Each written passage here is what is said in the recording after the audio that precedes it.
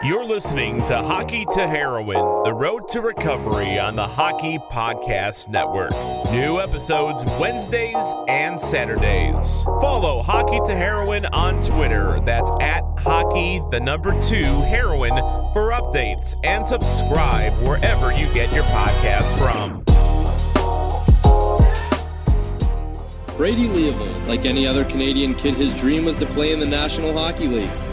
Success came easily to Leavold as he began to turn heads in the junior leagues. A late pass for Long. He's got Leavold with him. Long walks in. Centers.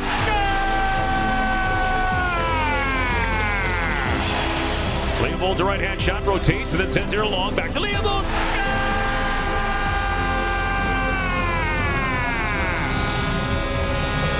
Attaboy, Brady.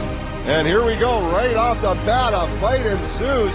And it's Leavold and Curran. They're both getting in shots. Now Leavold throwing right after right and just connecting like crazy. Once I met heroin, it was just, that became my new passion. What's the reason that young people who are athletes get addicted to heroin? They injure themselves and they're more likely to be prescribed an opioid. And once addicted, many are going to switch over to heroin because it's much more cost effective. And the effects that they produce in the brain are indistinguishable. When we talk about painkillers, we're essentially talking about heroin pills. Welcome back to another edition of Hockey to Heroin, the road to recovery. This is episode number 19, guys. Number 2 on the video podcast. The first one, of course, was with Theoren Fleury. You could see my guest here. This is former NHL defenseman Andy Sutton. What a career he had. We're going to talk to him in a second. But guys, of course, this episode is going to be available Saturday morning on the Hockey Podcast Network. Guys, they have podcasts for every single NHL team, 31 different podcasts, including Tales with TR, Terry Ryan's podcast. I believe it hasn't been announced yet, but we're going to have somebody else coming on board, a former pro hockey player as well. So that's going to be a nice little surprise. We're going to be announcing that in a week. So that's exciting. Guys, of course, this episode is proudly brought to you again by Team Issued Limited. Team Issued is connecting all walks of life. Team Issued does this by recreating that special feeling of being part of something bigger, a community for all striving towards the same goal. Guys, check it out, teamissue.ca. Use promo code CODRAG15. Look at this. I got all sorts of Team Issued gear, guys. This is WHL alumni, Jesse Paradise. I played with him in Kelowna, his company. We got all sorts of hats. They do custom gear too. We did a giveaway the other day. Me and Taylor did a live broadcast stream. They got girls' clothes, guys' clothes. This is one of my girlfriend's sweaters she got, guys. They make pants like this. They're very similar to like a Lululemon style pant. They got all sorts of stuff, guys. So check that out. We're going to be doing contests every single week. You can sign up, hockeytoheroin.com. Right on the main page, there is a form you can fill out, guys. Once again, guys, I'm sitting in the Matthew Lashinsky studio. I'm going to say it every single podcast. Matthew Lashinsky, born in 1987. He passed away in 2017. He was a second-round draft pick by the Sault Ste. Marie Greyhounds, played for them. But he suffered with mental health and addiction, much like myself. And unfortunately, he lost his battle with addiction in 2017. And when I heard his story, I decided to recreate this studio in his honor. It's been put on hold a little bit. Actually, Lashinsky's buddy who told me the story, Matthew Thompson, who told me the story, he's coming up May 30th. We're going to frame in. We're going to make it like 3 times the size. We're going to make it really nice, guys. I also got some sad news a couple days ago. A guy that I played with in the Tampa Bay Lightning organization, Mitch Fadden, he also passed away in 2017. And I've been so fucked up that I didn't even know. I played on a line with this guy, with Steve Stamkos, in the Lightning's prospect. We lived together in Norfolk in the American League. We partied hard together. I knew he had his struggles, but for the last 2 months, I've been trying to call him. Didn't have his number, messaging him on Facebook. And I did this article with Sportsnet and some of these stories, I was with him and I said to the writer that I can't talk about it because I got to talk to him first. And I've been trying to reach him. And I found out that he died of an overdose in 2017. So I've been kind of shook up the last couple of days, guys, but I'm going to talk to his brother Matt Fadden here in a couple of days, possibly even later on this afternoon. So talk to him and see what happened. And just really sad news to hear that Mitch passed away, and just another one gone too soon, guys. And that leads me into the last thing I want to say. I've been talking about it on Facebook. There's a bunch of us: Jesse Paradise, the owner of Team Issued, myself, Michael Hengen, my best friend, WHL alumni, my dad, Theron Fleury, and a few other people, medical health professionals. We're going to be hosting a Zoom meeting probably in about a week.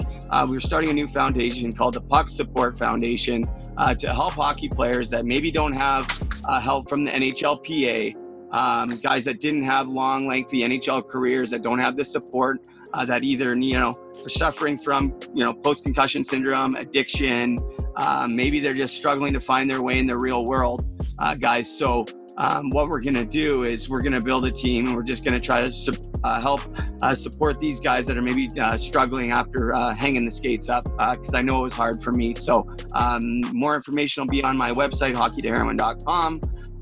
Please, wherever you're listening to, subscribe. You can find me on Twitter at Hockey to Heroin, and of course Facebook and Instagram.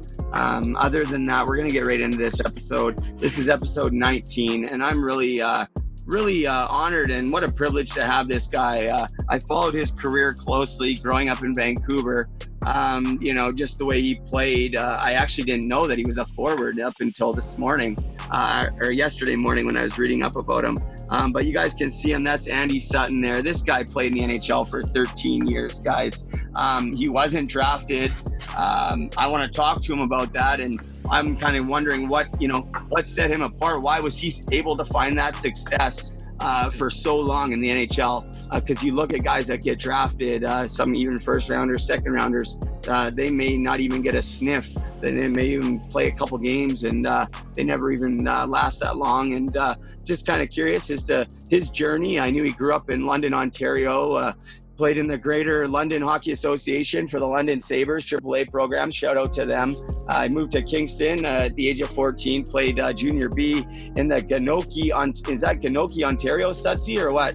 Is that how you say that? Gananoque, one of the great little towns in Ontario for sure. Gananoque, all right. Well, yeah, I'm in Muskoka, so I don't know where that is close to me, but from there you went and you played with the St. Mikes, and you were able to get a full ride scholarship to Michigan Tech, where you studied environmental engineering, Sudsy, and 6 weeks before you graduated, you actually signed with San Jose. I want to talk to you about that, but welcome, Andy Sutton.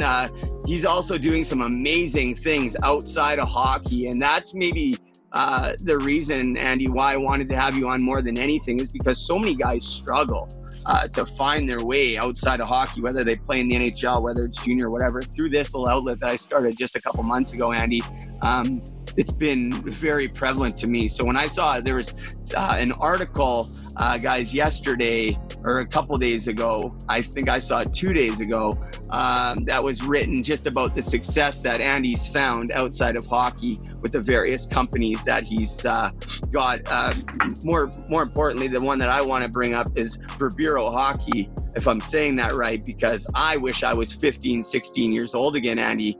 This equipment line you have is unbelievable. So I'm going to let you talk here. I want to say thank you for joining the Hockey to Heroin family, obviously for coming on. What a pleasure, but thank you so much for doing this. There's so much going on. Thanks so much. No, it's great to be here. Nice to connect with you. I like the show a lot. You're doing a great thing here.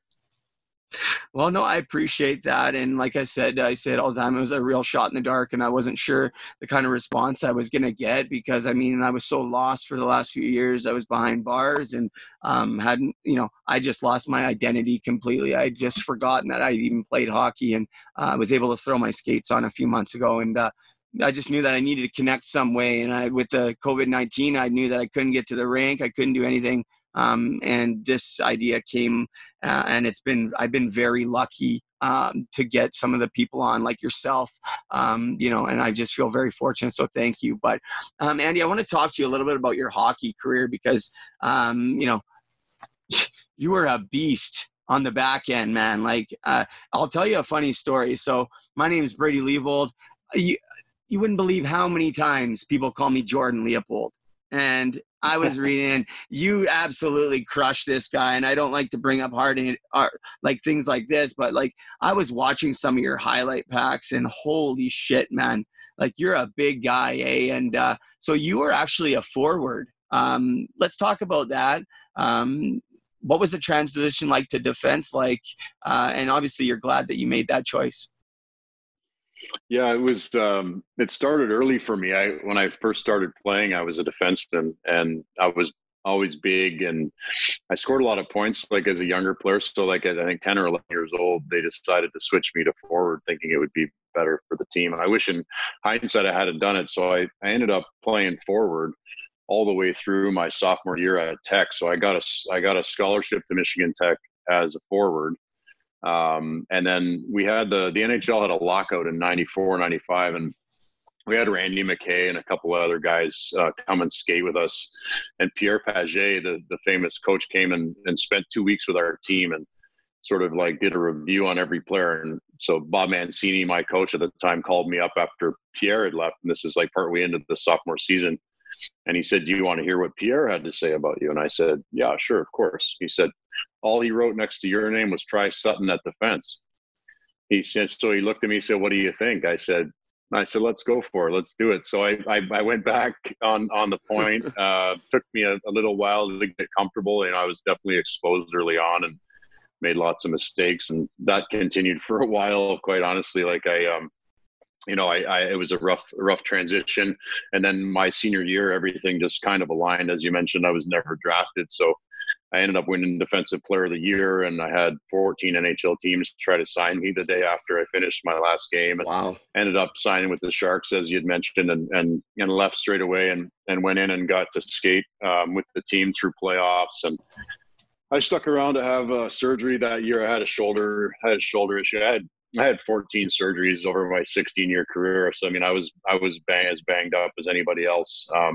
So then I get into San Jose and, going into my first training camp, I make the team, but at the time, and you talk about substance abuse for starters, has touched my life in so many ways across the board. It really has, like personally, and lost my sister a couple of years ago. So it hits home for me. And, but that first season, Brant Myers he tested positive for some banned substances, and he was in the program. So he was our tough guy in San Jose. I came out of college hockey, and I had a couple scraps in preseason that went pretty well. And all of a sudden, they've got me, fighting Matt Johnson and Stu Grimston and Scott Parker every night. So I started my NHL career like that, which was really tough to shake for a while. It really wasn't my probably base nature to be that type of player, but you know very well you do what you got to do to try to make it, and then to try to stick around. So it was an evolution. I ended up playing a bit of forward there in San Jose, and then same thing when I got traded to Minnesota, they tried to turn me back into a forward there. And then, believe it or not, I went in after Mike Ramsey told me I'd never be a defenseman in the NHL, and I told him I'd like to take a crack at defense. He said, "You'll never be a defenseman in this league." I said, "Well, that's fine. I'm glad you feel that way. At least I know where we stand." So I went into the GM at the time, Doug Risebrough, and asked him if I could be traded. And he traded me to Atlanta 7 days later, which was incredibly gracious of him, and started really my transition to full-time defense in the NHL. And it was the best thing I ever did. I ended up playing 12 or 13 more years after that. So it was really the greatest thing I ever did. And I feel pretty happy about it.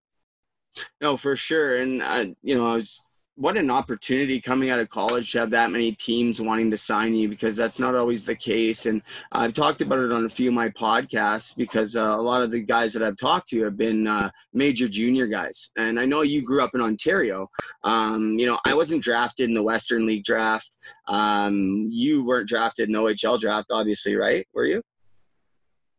No, I never got drafted anywhere. I was always a little late to the party. Yeah. So were you, like, growing up, did you have your sights on playing in the OHL?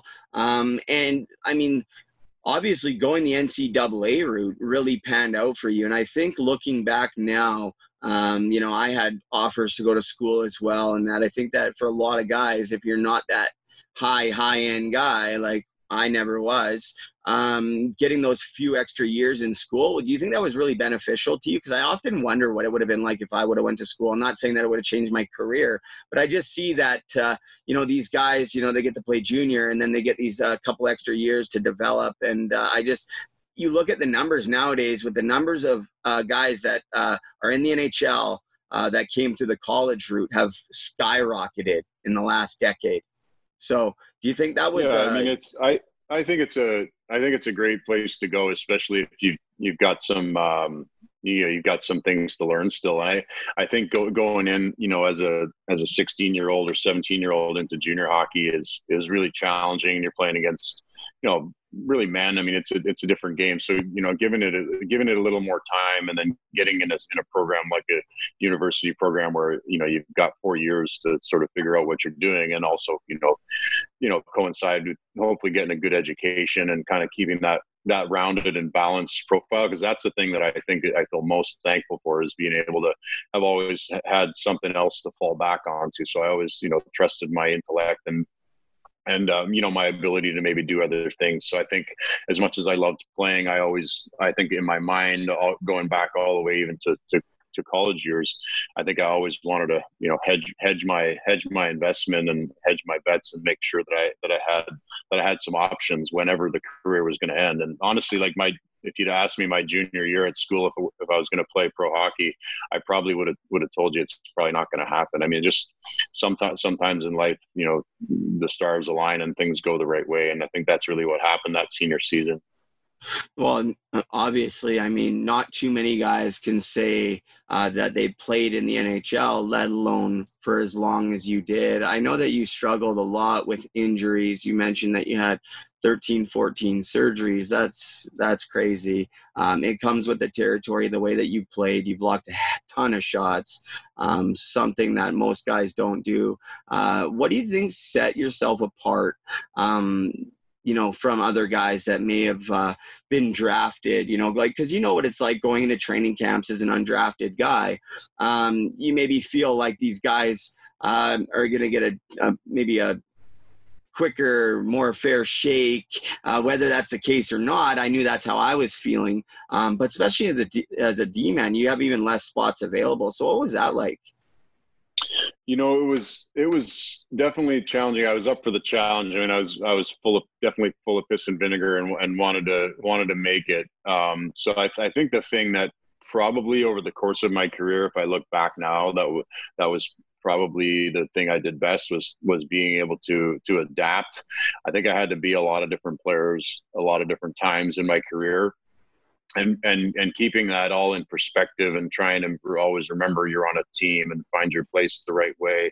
And then really, like, you know, in anything in life, I think we've got to optimize our opportunities. And when I had some opportunities to advance my ice time or my position, a lot of times I was able to succeed in that. So that sort of started to build confidence and become, you know, part of the fabric of my name in the game. And then I think once that starts to happen, you kind of start to carve out an identity in the game. And then I think you might fit in with some teams who are looking for something similar. And I think for a bigger guy, I think I always skated pretty well. And I think I always tried to be hard to play against. And I always tried to, you know, get in the way a lot, whether with my body for, you know, shots or stopping people from getting near the net. So I kind of just tried to take a lot of pride in that, really try to make a good first pass and get up ice and try to contribute however I could, you know, on the offensive side of things. Those little things, I mean, you know, are so crucial as a defenseman. And I don't think a lot of people really realize, even as a player, I didn't realize how important those little things. And I'll tell you a quick story. So when I was 20, just before I got traded in Swift Current, it was exhibition season and we were playing in Moose Jaw. And I remember, because all the young guys were playing whatever, and I'm 20 and I'm just whatever. I was in a going through a lot of shit and kind of in a bad way that game. And I just remember ripping on the young guys a little bit. So then we went to Brandon the next night to play the Wheat Kings. And before the game, Dean Chanel comes in to read the starting lineup or whatever. And he fucking starts me on defense. And he looks at me, he's like, now you're going to find out that defense is the hardest fucking position in hockey, because he was a D-man in the NHL, right? So I remember, same thing, how you said you got exposed. I think I was -2 on the first shift, trying to pinch, whatever. But people don't realize how important those little things are, the first pass, just getting in the way. And for people that are listening, guys can make a career out of that. Like you said, taking pride in those things that a lot of guys won't want to do. And now with the way the games are going and the way the coaches coach, if you don't do these things, you probably won't be around now anyways. But I mean, you know, that first pass out of the zone, I've watched you play lots, and you know, those little things may seem easy watching, but you know, as a forward on the wall, getting that first pass, getting a nice crisp tape, you know, if a guy can see a D-man not pinching on you, those little things go a long, long way. So, you know, I think for anybody listening, especially, I mean, as a defenseman, but I was a forward, and I know I never took any pride in my game defensively, and I wish I would have, right? Looking back. So I think, you know, if anyone's listening, listen to what Andy's saying. And, you know, like you said, you weren't drafted, but, you know, you had such an amazing career. How much of your education, because I know we're going to talk about what you're doing now, and I'm really excited about that. But how much of your education do you think you use now outside of hockey, and how is the transition leaving the game? Well, it's, you know, it's, I don't think necessarily the education itself, the things that I learned helped. I think what school teaches you is how to think critically. I think that's probably what happens more often than not with it. And I think I took that with me. That being said, you know, transition out wasn't easy for me either. You know, I've tripped and fallen on a lot of stuff and gone through some really tough times on a few things. And, you know, it's perseverance is everything. And, you know, I've always had a lot of energy and ability to sort of, you know, take it on the chin and keep going. And I've had to do that a lot, you know, and then really it's only, you know, more recently, I would say the last 3 or so years that things have been flowing for me. I think before that I was forcing things a lot. And I think what happens a lot with athletes, we're so used to being judged on like a shift by shift basis, right? Like it's so microscopic, and I don't think athletes pan out enough in general in life. So I think when we leave the game, we're so used to this, like, you know, stuff that happens right in front of us, and we're gauged on shifts, we're gauged on periods, on games, and then we almost don't even get enough time to come out of that, because it's always the next practice that you got stuff to work on. It's always the next game that's coming that you're hyper focused on. And I think a lot of what happens is, and why I think a lot of us struggle with substance and other identity related crises when we leave the game, is because we've never really developed our ego outside of the athlete that we're known for to ourselves. So we don't broaden our own perspectives and our own minds to be able to know that there's life after hockey. Like, I'll ask you, how many hours have you wasted on the bus or between games, just laying around, like watching TV or surfing the internet for nothing? Like, it's just, we should have been, like, players should be doing things. We should be reading books. We should be learning about things. We should be positioning ourselves for life after hockey, because not very many people are that fortunate to play for a really long time. And usually our careers are short, and most of them don't end up in the NHL. Most people's don't end up in the NHL. I think I read the other day, it's like 1/1000th of a percent of hockey players worldwide have a career in the NHL.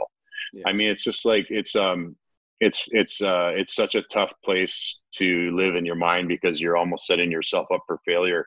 And then, you know, you've got to have this identity outside of hockey, because it is going to end one day for all of us. And there's a whole life left to live, even if you're lucky enough to play as long as Chara. I mean, you're going to be in your 40s, and you're going to have maybe 45 years left to live on the earth, you know, as a human. So it's really important to have a broad appetite, I would say, for things even outside of hockey.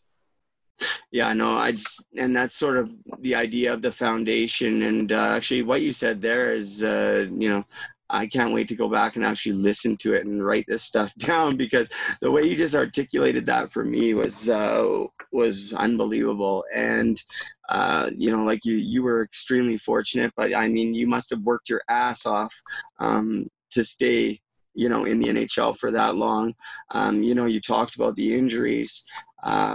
You have your hands in quite a few different ventures right now, or you have. I'm not sure exactly what you're working on right now, but I know your main focus is Verbero, but I know you have the distribution rights for Takla, or you did.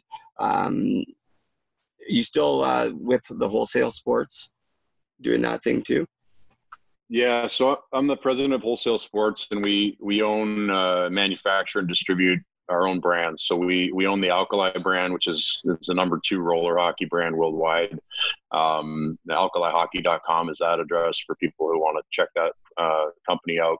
And then we bought the First Star, formerly a Canadian apparel company, and we use that as our wholesale distribution brand. So we own the First Star brand, and that's FirstStarSports.com. And then Tronex is sort of our value brand, and we operate HockeyTron.com, which is our e-commerce platform, and we host some Bauer products on there, our own products. It's got a really diverse offering. And then we own HockeyWest.com, which is the oldest wholesale distribution platform in the U.S. So we distribute to about 700 dealers nationwide. Wow. And then we did have the North American distribution rights for Takla. And then while working at WSI, I ended up buying into the First Star brand, ran that for a couple of years, and then sold my interest back to Wholesale Sports. And during the time of operating First Star, we acquired the Verbero brand. I then took some of the gains off the table from First Star and put that towards purchase of Verbero. So we took Verbero outside, even though Hockey West and HockeyTron still distribute the product. Verbero.com is a standalone direct-to-consumer company, and we're really focused on team direct business and direct-to-consumer business. Well, it seems like you have a lot going on. I didn't have a chance to look at it all. I know I'm very familiar with Alkali, the roller hockey brand, because I used to rip through rollerblade wheels and bearings like crazy as a kid. My dad could tell you. But I played a lot of roller hockey. But the Verbero brand, unbelievable. You talked about the injuries that you had, and I haven't had a chance to wear the gear or even see it, but I know that you have a few guys in the NHL that are wearing it, or that were wearing it. I'm not sure if they still are, but just from looking at it and the reviews, like you guys have the lightest stick on the market, right? The full Japanese carbon skate.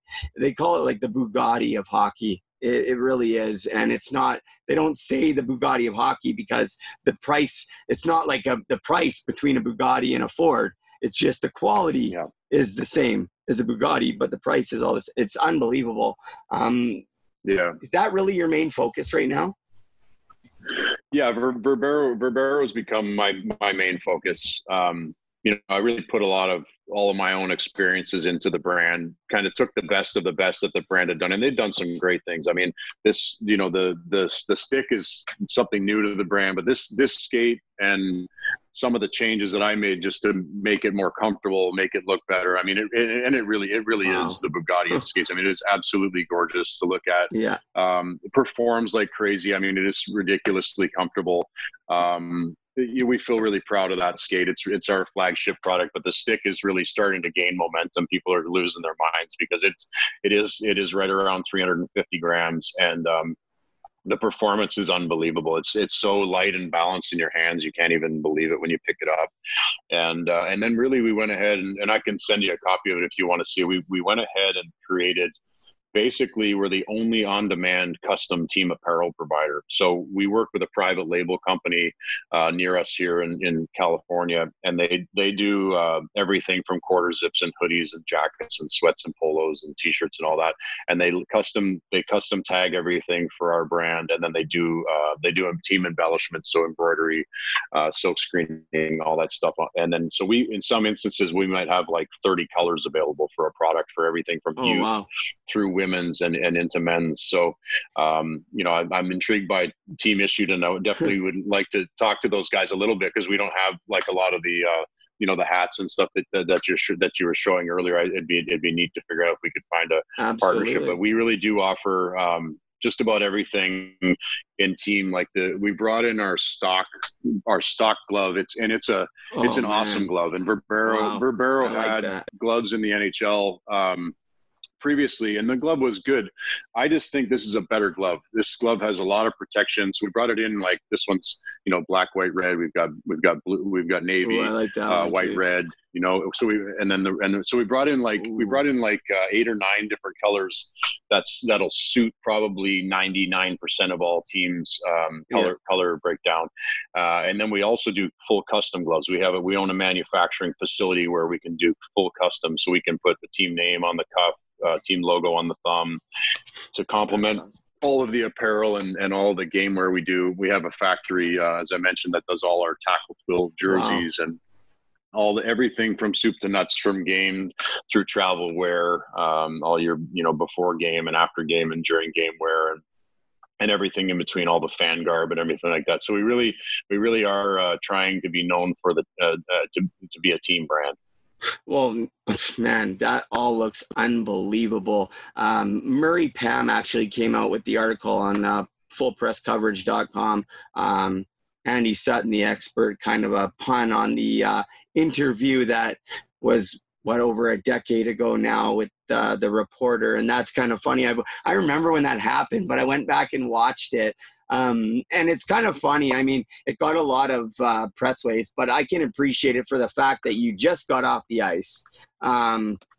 I mean, really, it wasn't that dirty of a hit, in my opinion. And this guy's right in your face. And people, I mean, the fans just like that kind of stuff because they get to see another side of the player, and it's kind of fun or whatever.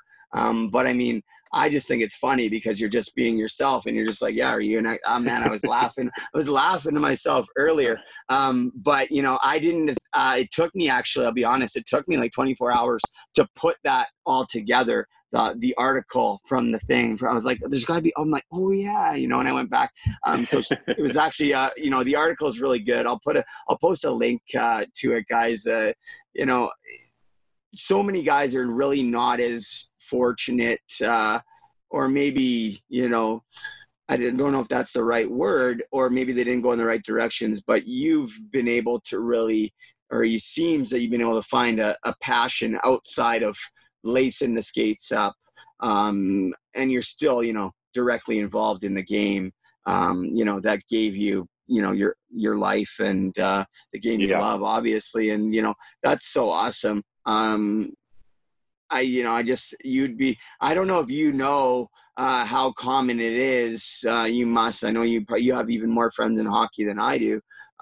But I can't even tell you the amount of messages I've gotten from players, either that I played with, against, or that I've never met, and their family members or somebody that knows.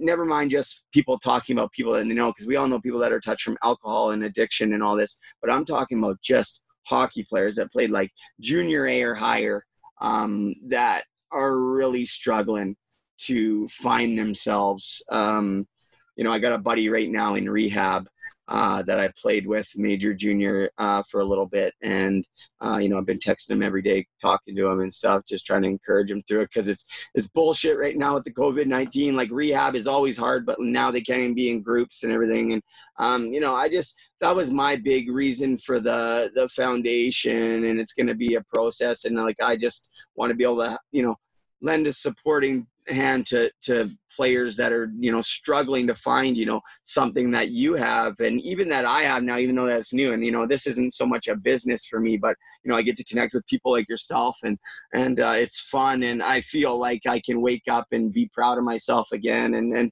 for, like you mentioned earlier, it's very hard to find that when we're done playing, or it was for me. And, it seems to be the case for a lot of guys.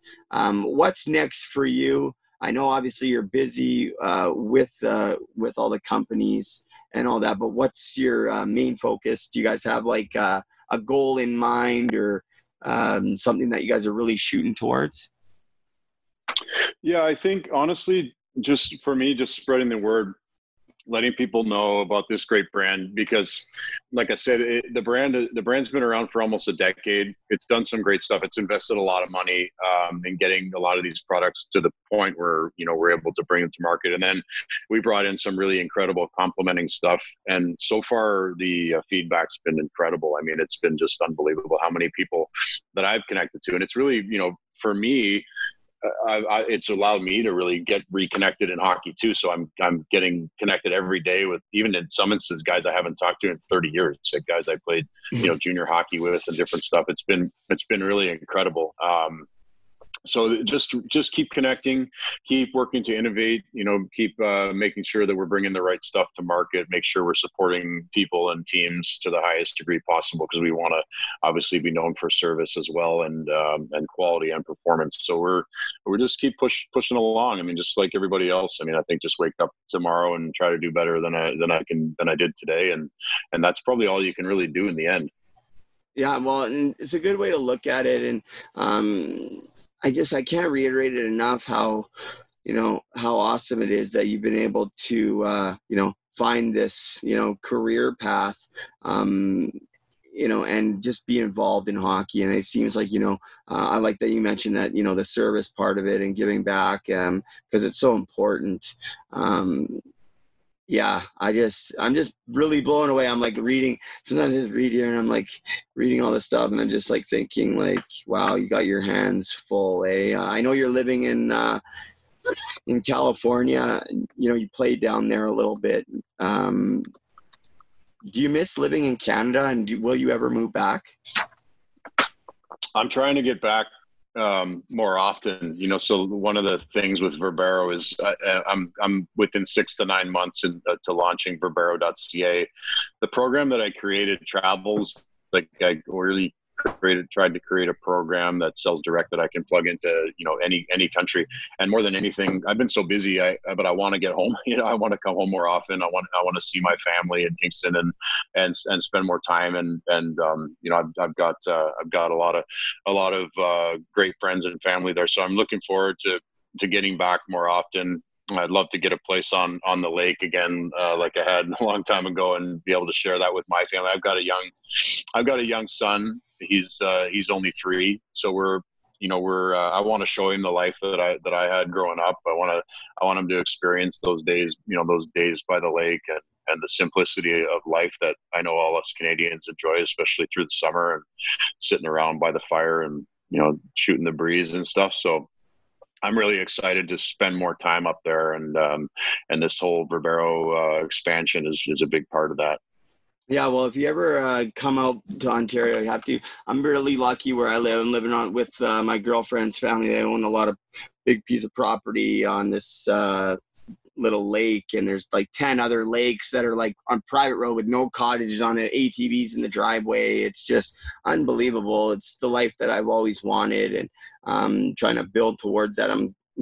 We want to buy a place around here too. We're actually in, I don't know if you know Muskoka at all. We're actually in Utterson, which is between Bracebridge and Huntsville.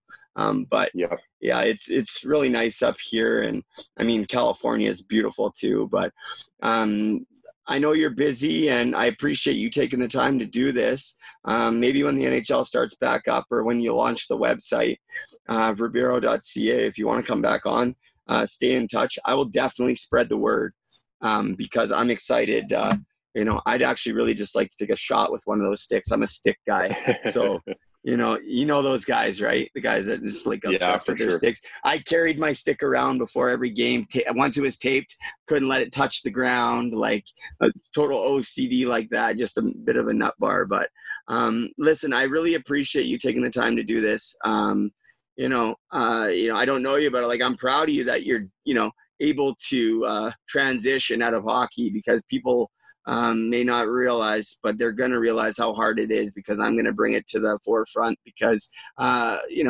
people may not feel bad that guys got to play hockey for a living. Oh, poor them. They got to play hockey for a living. You know what? It's not. It is a hard life. You lived it a lot longer than I did.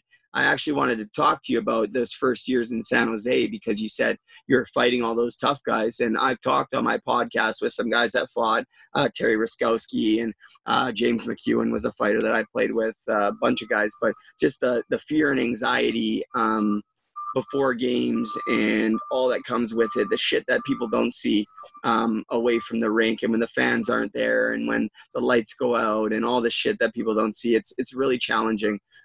So good for you, man. Keep on going. If there's anything I can do on my end, I mean, it's just, I'm pretty small up here, but I will definitely spread the word. My podcast is picking up some traction. So if there's anything I can do, just let me know. And I'm really happy to put you in touch with the guys from Team Issue for sure. I talk to him every day. He's one of my best friends. So yeah.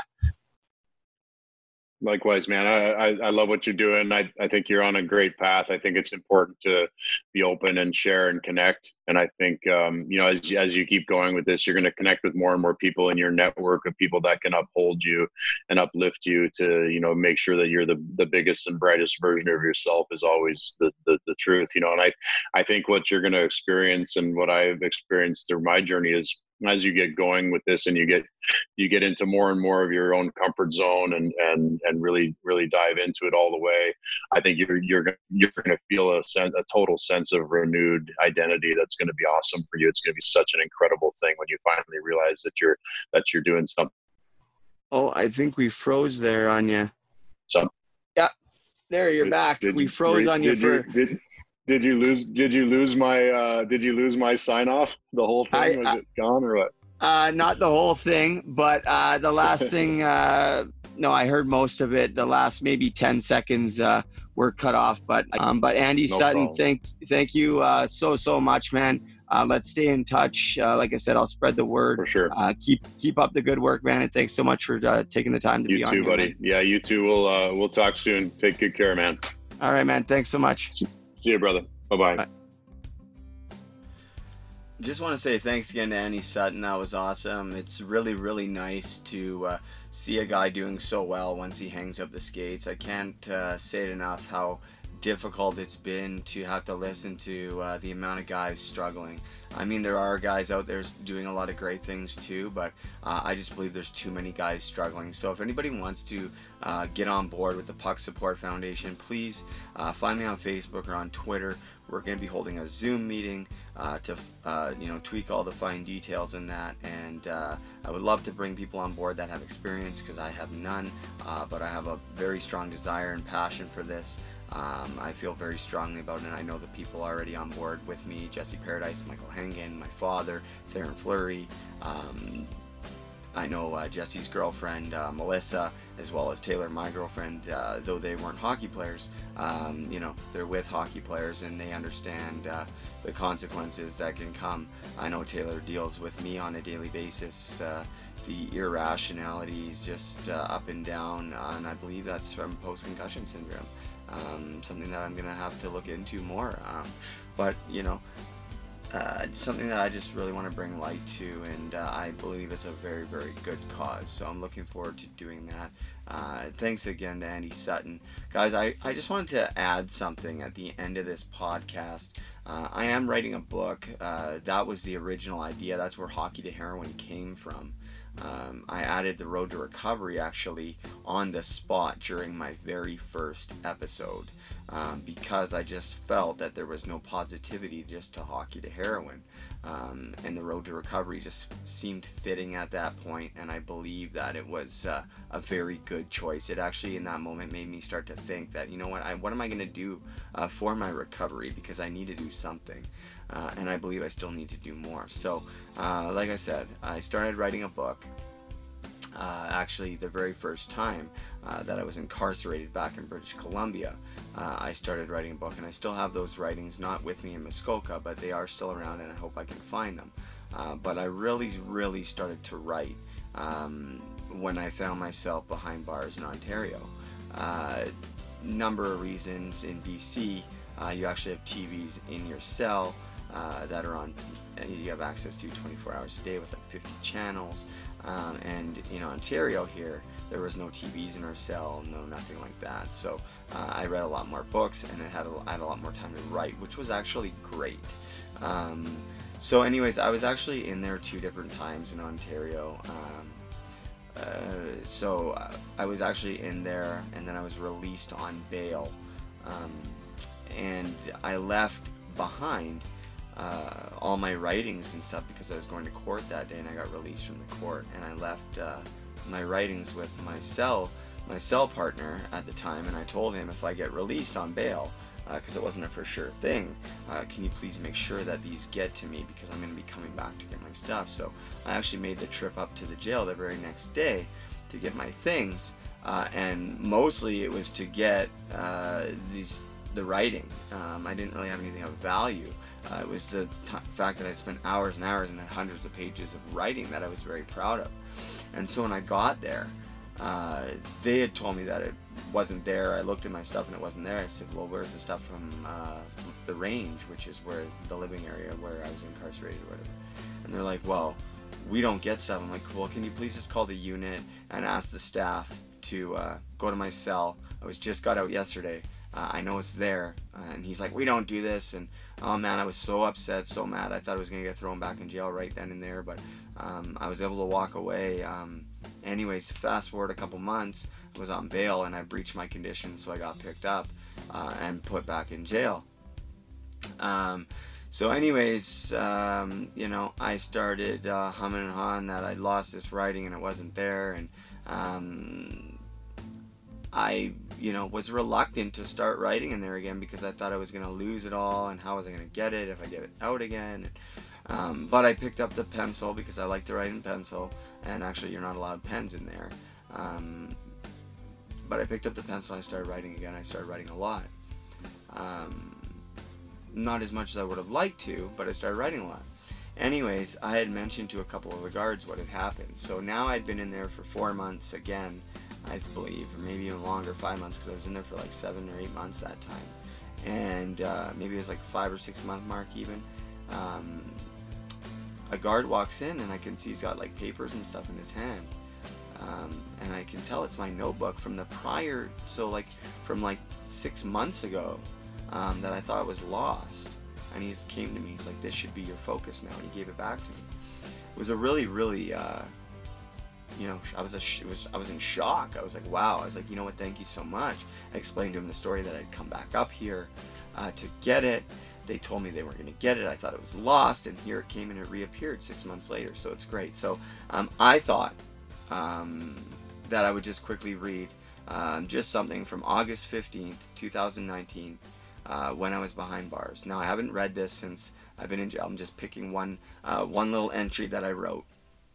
So we'll see where my head was at. I promise to God, I have not reread this prior to doing this. I just picked it up because when I opened it, you could see, if you're watching on video, it says Dikaiosine. So August 15, 2019, I was really searching for myself in there, guys, and I picked up a Bible for the first time and I started doing Bible studies. I actually did them all, and I actually got a custom Bible. I'll show it, and I was doing a lot of Bible studies, going to church, and trying to build my faith, and sitting here right now, it's something that I think I should get back to. Maybe I'll go to church when COVID opens up. I know it's not for everybody. I'm not going to sit here and preach it. I just believe that it's something that's a positive outlet of the majority of people trying to do good, and I just while I was in there, I just was trying to learn and do better, and I just didn't want to go back there. So let's go. August 15th, 2019. A Block, Unit 1, CNCC, which stands for Central North Correctional Center, Penetang.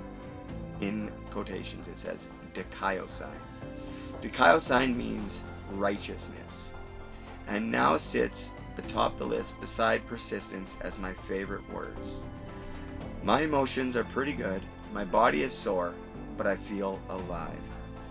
The soreness is from a couple of back-to-back workouts that should have happened a month ago. Better a late start than to not start at all. I'm a long ways off from my playing days, and the reality of turning 32 next week is starting to take flight in my brain. Life is a constant adventurous journey.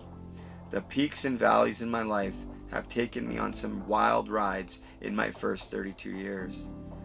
It may sound crazy to most people, but I finally have no doubts that I am actually exactly where I am supposed to be. I'm absolutely not in the place anybody wants to be, and certainly I don't want to be here either, but I am exactly where I need to be. Where God knew I'd finally turn my life over to Him and accept Jesus as my Lord and Savior. I used to laugh at people who believed the stories in the Bible. Now I'm a follower of Christ, learning how to spread the gospel. I've finally put a couple of good workouts in back to back. Wow, I'm such a long ways from where I used to be. How could I become so lazy and turned off from physical activity when it dominated the first 25 years of my life? There's no question that my mind, body, and soul feel better. In fact, 1,000,000 times better when I'm sweating and working my body into pain. Man, do I ever feel the pain. A couple days of workouts in comparison to what I used to do, it's laughable. They wouldn't even be a sufficient warm-up, let alone bring soreness in the following days. I mean, I'm proud of myself for getting off my ass though, and it's made it even more clear just how much of a toll my life on drugs have taken on me physically, emotionally, and spiritually. Never say never, but I'm done with that chapter of my life. I'm so fortunate and grateful that I'm still alive to have another chance. I've said how something's different this time.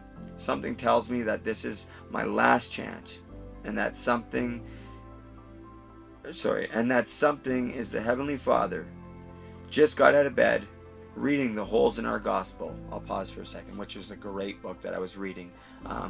Basically just saying how there's holes in our gospel because people that are, spreading the gospel, which is the good news of Christ, and, love thy neighbor and all the 10 commandments, all those things. Basically this guy wrote a book, basically The Holes in Our Gospel. Yes, everyone's going to church, but what are we doing to better the world? Like, there's people starving and not having clean water and all these things. It's such a phenomenal book. I suggest anybody reads it if you get a chance, even if you're not a Christian or any of that. It's just such a positive and powerful book.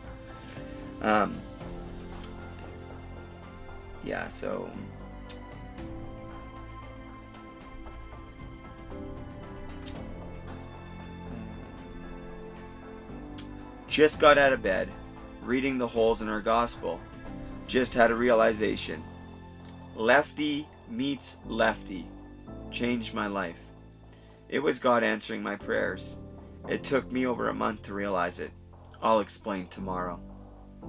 August 17th, 2019. Sorry, I forgot to break in there actually. There was a break that said August 16th, so now this is into day 3.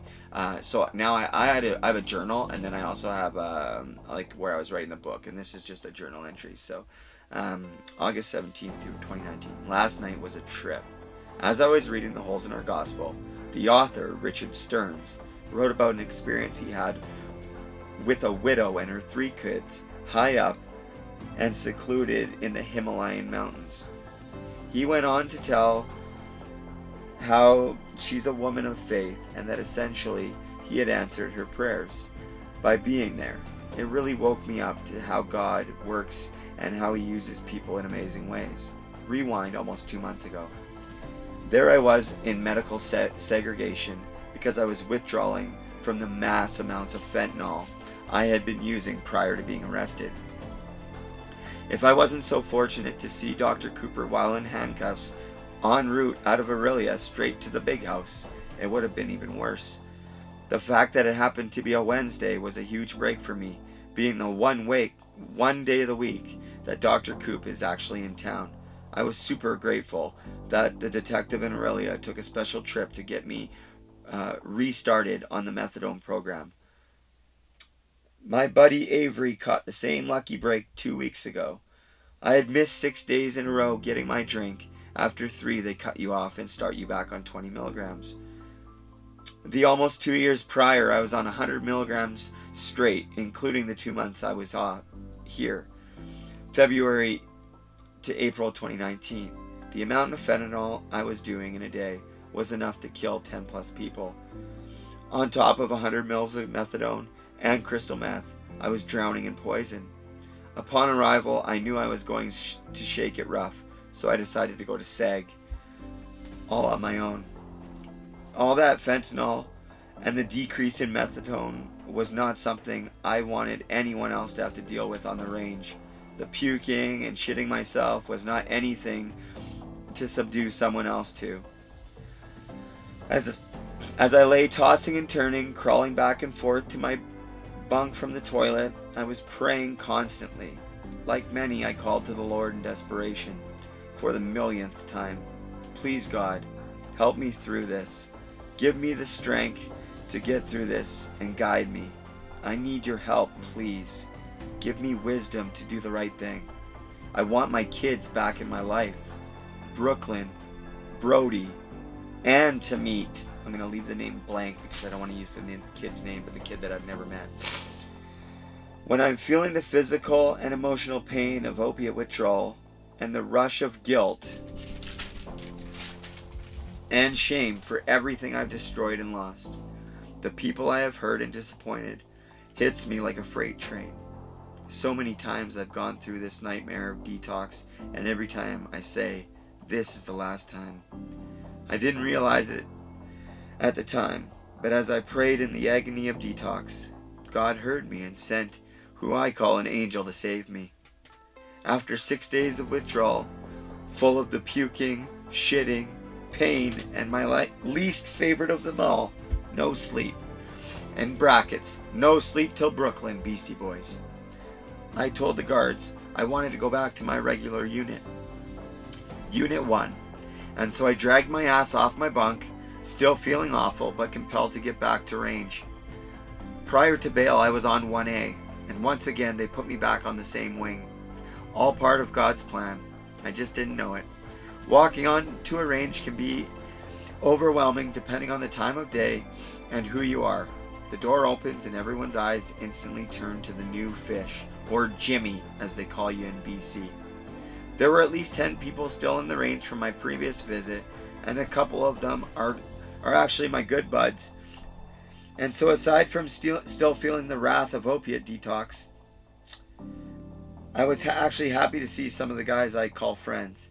Even though they were disappointed I had no package or PK, which in all fairness I really should have, which is bringing stuff in like tobacco and pot into jail.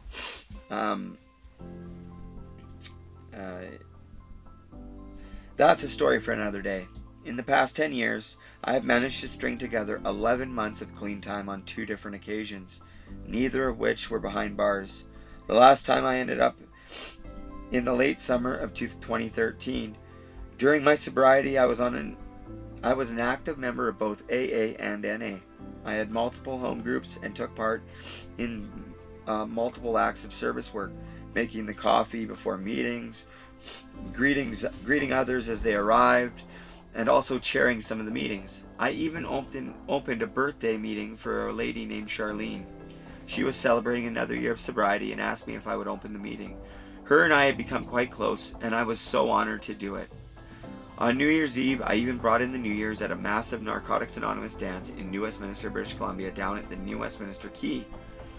There were a lot of people there, probably 300 to 500.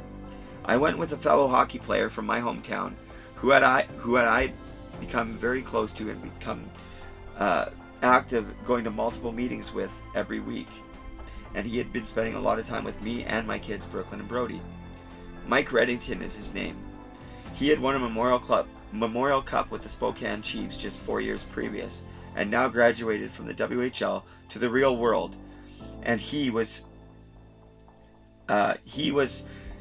fighting his own battle against alcohol.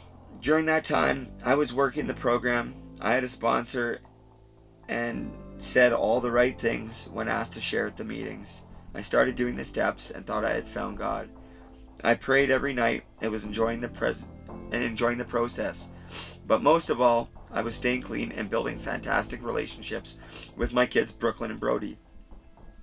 I was even working full-time, making $34 an hour doing demolition for Pacific Blasting.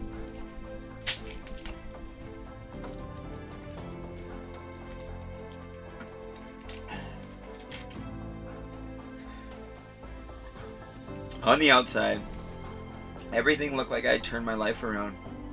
And at the time, I thought I was doing everything right. To this day, I still have not completed a set of steps, and that's still true. I haven't even finished to step 4, and until 2 months ago, I had never had a solid relationship with God. For almost 32 years, I've ran on 100% self-will. I've been trying to make sense of everything these past couple of days. I might not ever completely figure it out or have the answers in all their transparency, but this time is different.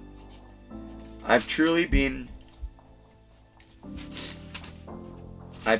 born again.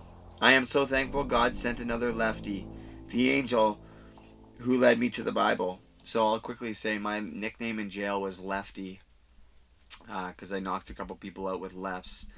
And really, my dad's friend, actually one of my best friends growing up, Tyson, his dad, Rod Hughes, used to say, "Hey Lefty, you know why I call you Lefty, right?" I'd say, "Why, Rod?" He'd say, "Because you can't do anything right." So after a while, it was a joke. "You know why I call you Lefty?" I'd be like, "Why, Rod?" And he'd be like, "Because you can't do anything right." Anyways, I don't talk to the Hugheses anymore. That's a story for another day, but I sure do miss them, and hopefully one day I can patch things up with them. But anyways, this other guy I met in jail, he came and he was only there for a couple days. At the time, I could swear he was an angel, and he said, "My name's Lefty too," and I'd never met another Lefty. He handed me the Bible, and we started just talking about life, not so much just about the Bible, but he was really the one that turned me, in the direction of, stop being the mentality of being the jail guy and worrying about the politics of jail, and let's focus on, getting yourself better. So I appreciate that, and I recognized it here. So I just wanted to share a brief little part of that. I'll share the rest of that on another time. I would love to hear what people think of that. If you guys enjoyed listening to that, I'll read some more another time, possibly maybe on like a different outlet or something. But a couple different ideas for the book, a journal style, because I have so many journal entries, but then I also have entries of stories and stuff too. So guys, I just want to say thank you so much for the support. It continues to pour in. Thank you for listening to the podcast. Please, wherever you're listening, subscribe. If you like it, share it with your friends and family. If you didn't like it, then don't share it. I don't want to be shared if you didn't like it. But here in a week's time, next weekend, Matt Thompson's coming up. I'm sitting in the Matthew Lashinsky studio right now. We're going to frame it up. He sent me the list of materials. I have some money put aside for it. If anybody else would like to donate, we would really appreciate it. But we are going to do it on ourselves, like on our own. But any donations we sure would really, really, really appreciate. But he sent me the list. The material's going to be about $1,200 to get it all framed up. So I'm going to order that at the end of this week. At the middle of next week before he comes here. Sorry, because right now is a Friday. But guys, thank you so much for listening. If there's any comments or questions, you can find me on Facebook and Twitter. Please visit my website, hockeytoheroin.com. Check out the Hockey Podcast Network and all their great podcasts, guys. And of course, teamissued.ca, promo code TOEDRAG15 to get 15% off your total purchases. I love this navy blue hat. I'm putting in another order today. So, guys, thank you so much for listening, and we'll talk soon.